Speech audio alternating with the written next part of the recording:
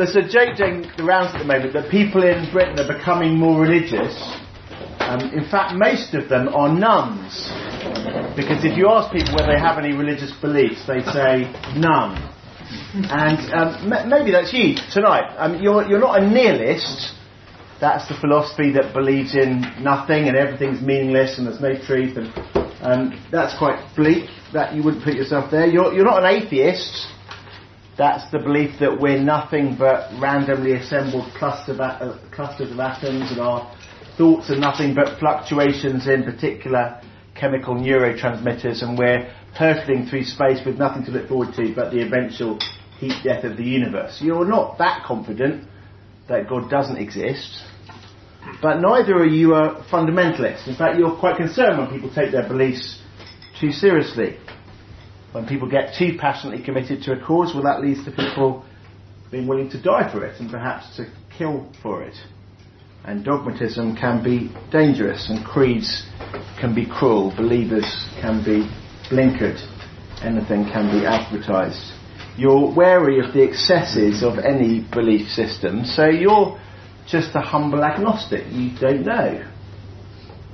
You're not saying that you're 100% right or anyone else is 100% wrong.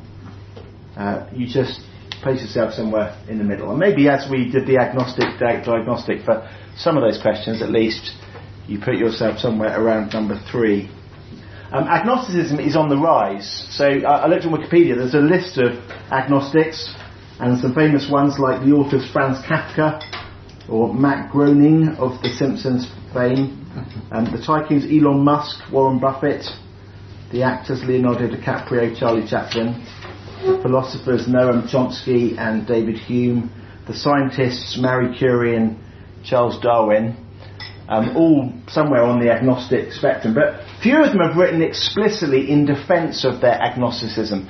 One exception is the broadcaster John Humphreys, who until I think this year retired from, or just last year retired from hosting the Today programme, and he came out with a book in 2008 entitled In God We Doubt, and he writes this: "So my own spiritual journey, if that's not too highfalutin a notion, has taken me from my childish big questions to my ultimate failure to find any corresponding big answers.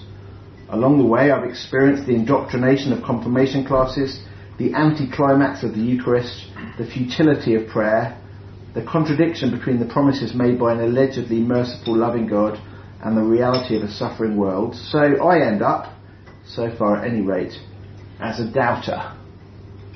Maybe you, like Humphreys, have some sort of religious background and then life chipped away at it and it hasn't quite measured up the way you thought, and now you say, I just don't know, not so sure. Or perhaps you've always seen yourself as neutral. Perhaps you're quite keen to believe in something, but you're also wary on just committing to something without being certain about it. The comedian Marcus Brigstocke puts that quite well. He says, "The truth, as I see it, is that I'd rather stay in a place of confusion amongst similar restless souls shuffling about in the hope there might be a sign pointing in one direction or another, than leap aboard whichever bandwagon looks like it's got some momentum behind it and a confident driver." Maybe that's you, maybe you're an agnostic. But as we start, I want to just begin by defining what we mean by agnosticism. So etymologically the word just means not to know. So the Greek word gnosis means knowledge, and agnosis means the lack of knowledge. So you could say you were a-Scottish if you didn't like bagpipes, or agnostic if you don't have knowledge. But there's different ways to be agnostic. For example, I could say that I'm agnostic about the neurological basis for ventriloquism. Whether your perception about where a sound comes from is influenced by what you see. And I used to know a little bit about that because I did a PhD in neuroscience about 20 years ago, and that was something I was interested in, but I haven't kept abreast of the literature for the last 20 years. Don't know what they found out, so I couldn't tell you the latest state of research, so I'm agnostic about it. In other words, it would be possible to know, it's just I don't know because I haven't looked into it enough. Or to give you a silly example, I'm agnostic about how many helium balloons it would require to float my mother into the atmosphere. I mean, it would be fairly easy to find out. It's a pretty straightforward experiment. I mean, it would be quite a cruel experiment because my mother's scared of heights, but I don't know. I could know, but I just haven't done the research. And it might be that you're agnostic about questions of God in that kind of way. It would be possible for you to know. It would require some reading and some thinking, but you just haven't done that reading or thinking yet. And so you don't know. And I want to persuade you later, I hope, to do that kind of reading and thinking so that you can know. But there's another kind of agnosticism that, so I don't know because I haven't looked into it, there's another kind of agnosticism that's a bit more dogmatic, can I say. The agnosticism that says, I don't know, and it wouldn't be possible to know. I'm a kind of committed agnostic. But that really isn't a very logical position at all, because it ends up not being very agnostic about itself. You're actually saying, I know that you can't know. And how do you know? I mean, you'd have to know everything about the whole universe to be sure that there was no evidence somewhere that you hadn't looked into for there being a God. It is like me saying, I know that there's no treasure hidden in Leicestershire. I mean, how could you make a claim like that? You'd have to have dug everywhere. And it turns out that even the University of Leicester Archaeological Department, who, let's face it, do more digging than most of us, didn't until recently even know that Richard III was under their local car park. So to say that you can't know something is to rule out the possibility of ever finding anything out that might make you wrong. So the sort of absolute agnostic is, I think, it's a silly position. So you can be agnostic because you haven't looked into it, but you could. You can pretend to be agnostic in an absolute way, but that's just silly. But there is one more kind of agnosticism, and this is less a position and more of a strategy to keep annoying Christian friends at bay. And let me tell you about one of the most memorable lectures I received at Theological College by one of my professors, a fantastic guy. He walked into the room one day, the lecture room, and he said, "The earth is flat, convince me otherwise." And then he folded his arms, smiled and waited. And, hand went up straight away, and someone said, "It looks round from space." He shook his head. "NASA faked the photographs," he says. Okay, fair enough. And so someone else said, "Oh, well, the magnetic field would be, such and such." So, you're just trying to blind me with science. I can never check that.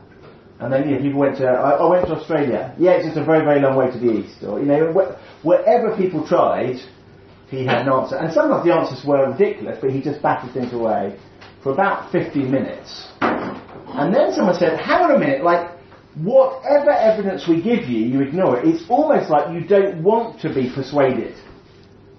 And then he smiled and said, "Excellent. Today's lecture is on scepticism. Shall we get started?" And his point was that the sceptic always wins, and you know this without having a philosophy lecture. You know if you've got a 3-year-old, because you say something and they say, "Why?"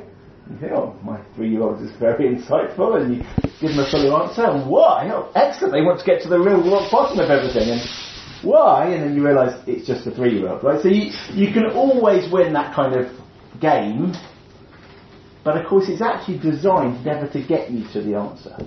You don't want to know the answer.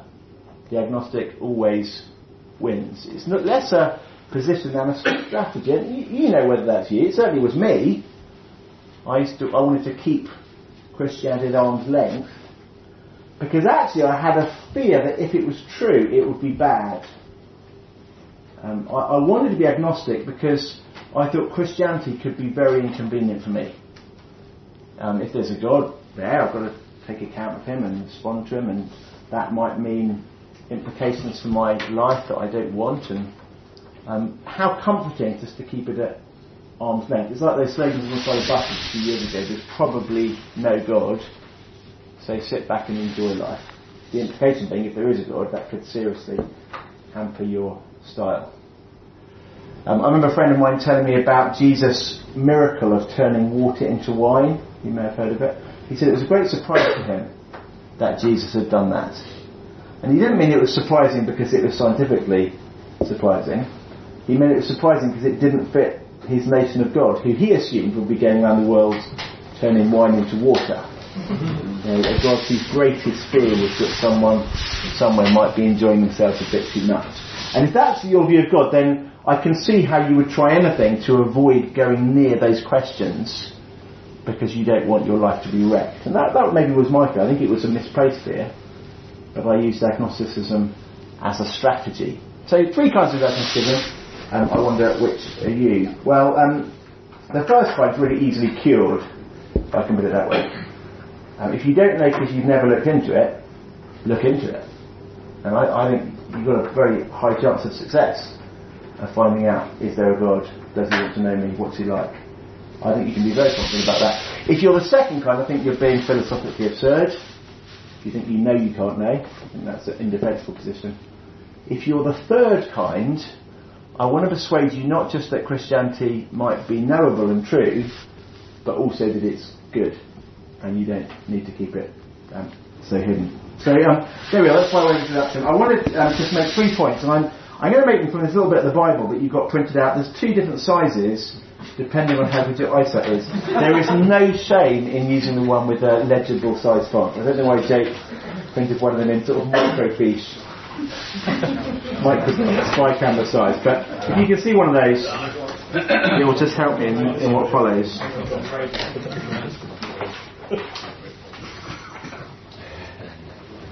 And I've got 3 brief points. And the first one is that the truth is a person. There is no need to be agnostic. The truth is a person. There's no need to be agnostic. I'm going to read you the first paragraph. This is a letter written by one of Jesus' disciples to some early Christians. He says, "That which was from the beginning, which we've heard, which we've seen with our eyes, which we looked upon and touched with our hands concerning the word of life, the life was manifest, and we've seen it and testified to it and proclaimed to you the eternal life which was with the Father and was made manifest to us. That which we've seen and heard, we proclaim also to you, so that you may have fellowship with us. And indeed our fellowship is with the Father and with his Son, Jesus Christ." Just pause there, and I'm going to come back to that in a moment. I quite like going to modern art galleries on a day off, and recently I went to the White Cube in Bermondsey. If you've been there, just a few minutes walk from London Bridge Station. And just last year there was an exhibition of 350 paintings by the German artist Peter Dreyer, and each measured 8 by 10 inches, and every single one of the 350 paintings was a painting of the same glass of water painted on successive days. In fact, he has sketched the same glass every day since 1974. Now, I mean, it's kind of impressive just as a discipline. And they're not sketching, they're very, very detailed pictures. So he's captured every nuance of the reflected light, and it's kind of mesmerising. But he did it, we read, even more fascinating than the paintings themselves, the stuff that the art historians write about it. Here's the commentary. We're told that, quotes, "Dreyer's studies of matter, light and time demonstrate an artist's meditative focus can reveal great fullness, even in an empty glass."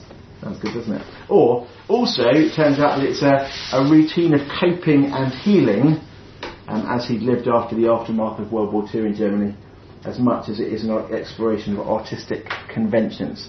I mean, it's fun, isn't it, to see some of the sort of highfalutin stuff that people write about modern art. But it's not that unusual in our world to find people talking about philosophical ideas. So you can read the New Yorker or the Spectator or the New Statesman, whatever's your bag, or you can go to an art gallery, or people talking about big concepts like what is life, what is a human being, what is time. Yeah, it's pretty normal. You can find stuff written about that all over the place. Meanwhile, I was on Facebook the other day, and my stepbrother is head of education at a concert hall in Essex, and he said, we've just had the So-and-So Quartet come and play for us, and it was excellent. Right? That's quite normal as well, isn't it? People writing about what happened to them in their day and giving you eyewitness facts, like he saw this quartet, they were really good at this place.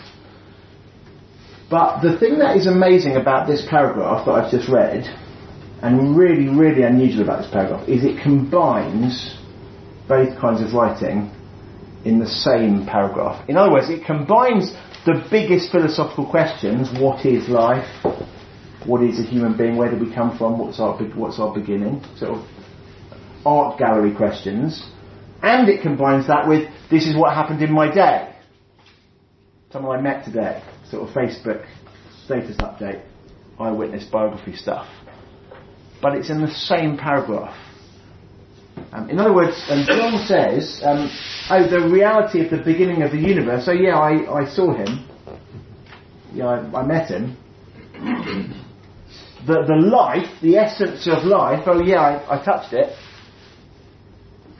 And of course he's talking about his encounter with Jesus Christ, with whom he spent 3 years of his life as a fisherman, going on boat trips, meeting crowds, hearing his teaching, witnessing his execution, and then he claims also to witness his resurrection. And so for John, the truth about the world, the truth about reality, the truth about all these philosophical concepts, is a person he met and saw and touched and heard. And that means that he's pretty sure about it. I mean, you just asked me, how sure are you about your philosophy of life? And I said, I'm very sure about it. You say that's very dogmatic. But if you said, how sure are you that you met Jake earlier today? I'm pretty sure. I mean, I was talking to him and he gave me something to eat and we chatted together. I mean, you can be pretty confident about encounters with people when you were there. That's just sensible. But for John, the encounter with the person was the encounter with life itself, because the truth is a person. Life is a person. The beginning, the one who was before everything, is a person. He was in history. He got into a fishing boat who this guy John met. In fact, it would be quite odd, wouldn't it, to be agnostic about that. Let's imagine tomorrow one of your kids says to you, Daddy, what were you doing last night? And you said, I met a bald guy called Andrew, and she goes, are you sure? You go, I mean, yeah, recently saw him. I'm not losing my mind or anything. I've got a fairly good memory, and it would be odd, wouldn't it, to say, oh, you're right, I don't really know. In the face of real sort of eyewitness, you were there evidence. Except for John, the evidence wasn't just, I met Jesus and he was a bald guy doing a talk. It was some things that were even less easy to forget. I met Jesus at a wedding and he turned water into wine, and I'm not going to forget that. I met Jesus on a picnic and more people turned up than we expected. Actually, 5,000 more people turned up than we expected. I know you had some spare sausages, Andrew, but that would be stretching it a bit. But Jesus just made more food. I'm never going to forget that. And then a bit later on we went on a boat trip, and I'm quite good at boat trips, I'm a fisherman, but then Jesus started walking on the water.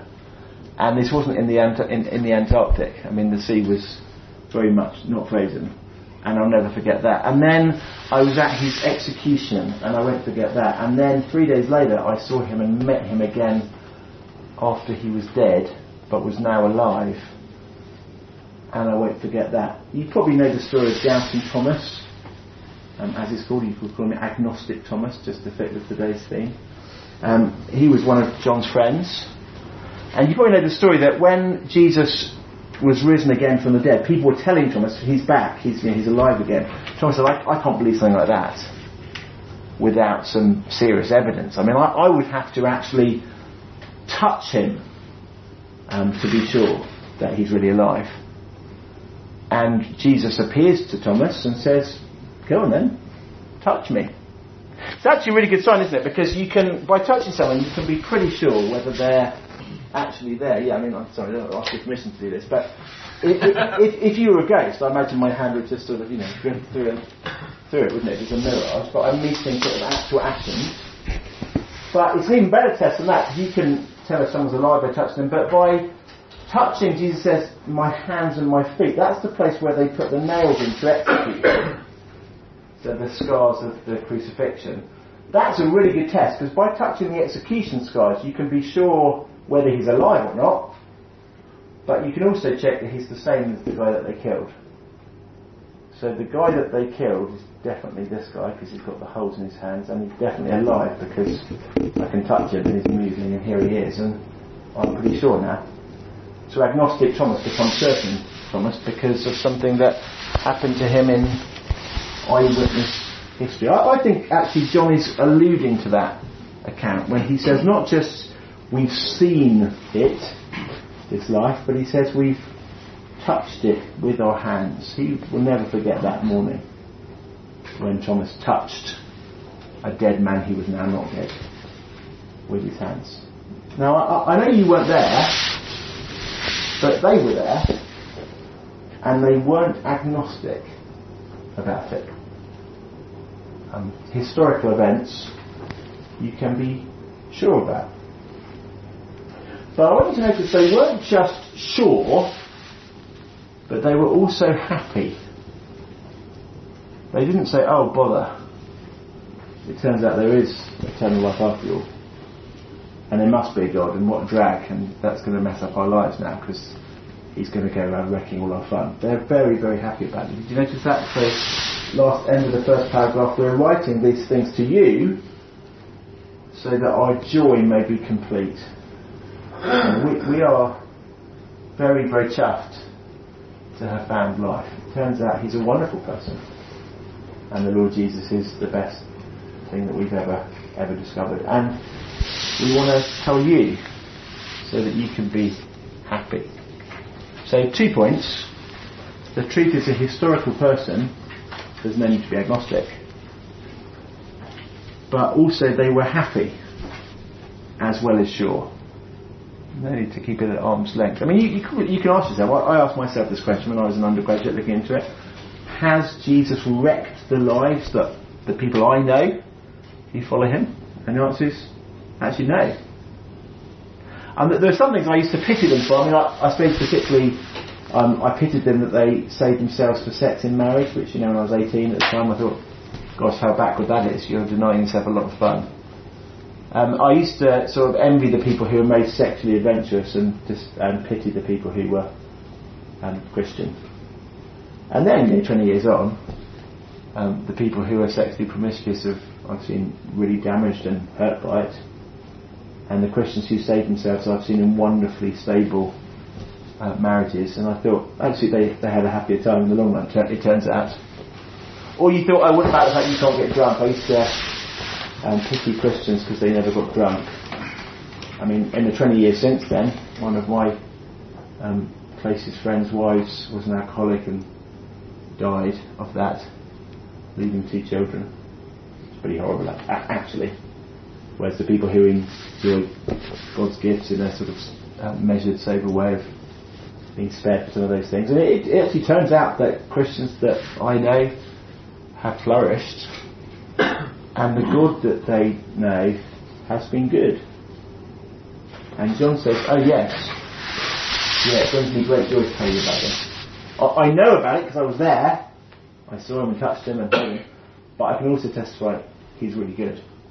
And for me, that was certainly that was the last piece in the jigsaw. I got convinced Christianity was true, but I had to be convinced it was also good. And it was looking at the character of Jesus and the change he made in people's lives that persuaded me of that. So one more point, one last point. The truth is a person. There's no need to be agnostic, but the truth is about a solution to a terrible problem. It's not safe to be agnostic.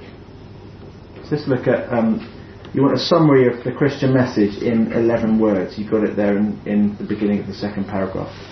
This is the message we've heard from him, from life itself, from God himself, and proclaimed to you. Here it is. God is light, and in him is no darkness at all. It's a pretty pithy summary, isn't it, of Christian message. God is light, in him there is no darkness at all. In other words, it says something quite profound here. It's saying God is only good and no evil. Light's a kind of metaphor for good, and darkness is a metaphor for evil, because dodgy things happen in the dark, and out in the open, true things happen in the light. Well, God is light out in the open. He's never shady. That's what he's saying. In other words, it's not the same as the Eastern religions, where yin is yang and yang is yin. The little symbol with the swirl, the black and white swirl, and the black blends into the white, and the white blends into the black, and there's a dot of white in the middle of the black bit, and a dot of black in the middle of the white bit. And the point of that symbol is to say everything is one. Actually, that's the Eastern philosophy. God is good and He's evil.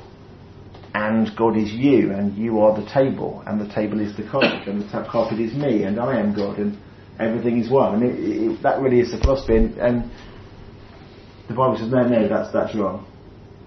No, God's the light, the good, and not the bad. There's no bad in Him at all. But immediately that then creates a problem. Next sentence. If we say we have fellowship with Him, we have friendship with Him, while we walk in the darkness, we lie and do not practice the truth. So here's the problem. God is light, but we're not always. Sometimes we are a bit shady. Sometimes there are things that aren't out in the open about us. There's things about you that I don't know about, that if I did I would like you a bit less. And there's things about me that you don't know, that you would like me a bit less, that are just hidden away, dark, shadowy things. But the problem, Jesus says, is God hangs out in the light, and if you hang out in the darkness, you can't be friends. If you walk on the sunny side of the street, and I, for reasons of hairline, walk in the shady side of the street, we can't walk down the street together. And if God's in the light and you're in the darkness, you can't hang out together. There's a problem, there's a broken friendship between us and the good God. That's the diagnosis. And the Bible says it's really serious. And one day we'll be cut off from God's goodness forever.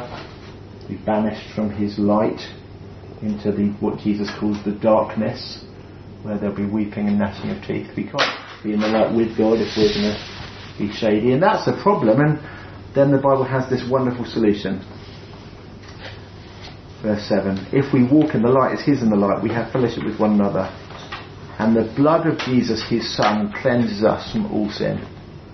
It's a message about a death sacrificially that brings cleansing, that brings dark people into the light, that brings people estranged from God into friendship with God. Now, I want to apply this to agnosticism for a minute, because in other words, the Christian message, I hope you can see, is a message about something that is very badly wrong with the world. We're cut off from the God who's the source of all good and light. And yet, wonderfully, there's a solution to that problem. Jesus can bring cleansing. It's a very, very simple summary of the Christian message. I want you to see that then entails a problem-solution message. Entails the need to make a decision about it. It's not safe to be agnostic. And let me give another problem-solution analogy. Let's imagine I go to the doctor and the doctor says, "Oh, Andrew, I'm very sorry, but you've got a very serious cancer and you're going to die. But fortunately there is a treatment that is actually pretty successful if it's called at people at your stage, and I recommend that you start the chemo immediately, and I think you'll probably be okay." And I say to myself, well, I'm not sure I trust that doctor. I mean, they get paid for this by the drug companies, don't they, for this kind of treatment, and chemotherapy makes you very ill, and I feel fine. I think things are probably okay. But I'm a bit unsettled, right? I mean, did look quite professional. Well, I suppose I'm a bit agnostic, really. Should I take the treatment or not? Should I trust the doctor or not? Let's say I go and ask another doctor, maybe ask some sort of faith healer, and they say, "Oh no, I think you're probably fine, and make sure you eat lots of fruit and take a holiday and so on." And I said to the doctor, "Will fruit and a holiday help me?" He says, no, your only hope is this chemo. Right, so it's a similar kind of message. It's a message about a terrible problem, but with a solution. But the question is, what path do I then take? Because it seems to me there's only actually two paths. I can either take the chemo or not. I can't do neither. I can't suspend the decision. Could just wait. I'll decide later. I could wait a year, which is actually the same as deciding not to take the chemo. I've just not taken it for a year while I've been deciding whether to take it, which is the same. So I don't know becomes the same as no. And it seems to me that's sort of intrinsic to a problem-solution message, and that's what the Bible's message is. We're in terrible trouble, says Jesus. God is light, there's no darkness at all in Him, and if we're in the dark, we can't claim to be friends with him. But there's a solution. We come into the light, it is in the light, then we have fellowship with one another, and the blood of Jesus, his Son, cleanses us from all sin. But what are you going to do with that message? You can't do nothing. Well, you can do nothing, but doing nothing is the same as deciding it's wrong. I'm not going to take the chemo. Or you can respond to it and come into the light, which is the same as believing the doctor. Well, in that scenario, what you're actually going to do is say, look, I'm just going to check the doctor. Probably. I think I'll do some research. Did he pass his medical exams? Is he still a member of the General Medical Council? Has he got a good track record of other people who've treated for cancer? I mean, by all means, ask those sort of serious questions, but you're probably going to spend quite a lot of your time researching the doctor and the cancer from that point onwards, rather than shelving it or keeping it at arm's length. So, to summarise, what kind of agnostic are you? Maybe you're the kind that says, I don't know yet because I've not looked into it. Well, look into it, please do. Maybe you're the kind that says, I can't know. I think that's philosophically absurd. Maybe you're the kind that says, I don't want to know in case it messes up my life, and my suggestion to you is it won't mess up your life. There's no evidence that Jesus ruins people's lives, quite the opposite. He sorts people's lives out. We come to Jesus, we find that the truth is a person in history with real facts behind it. There's no need to be agnostic. And the truth concerns a solution to a terrible problem. It's not safe to be agnostic.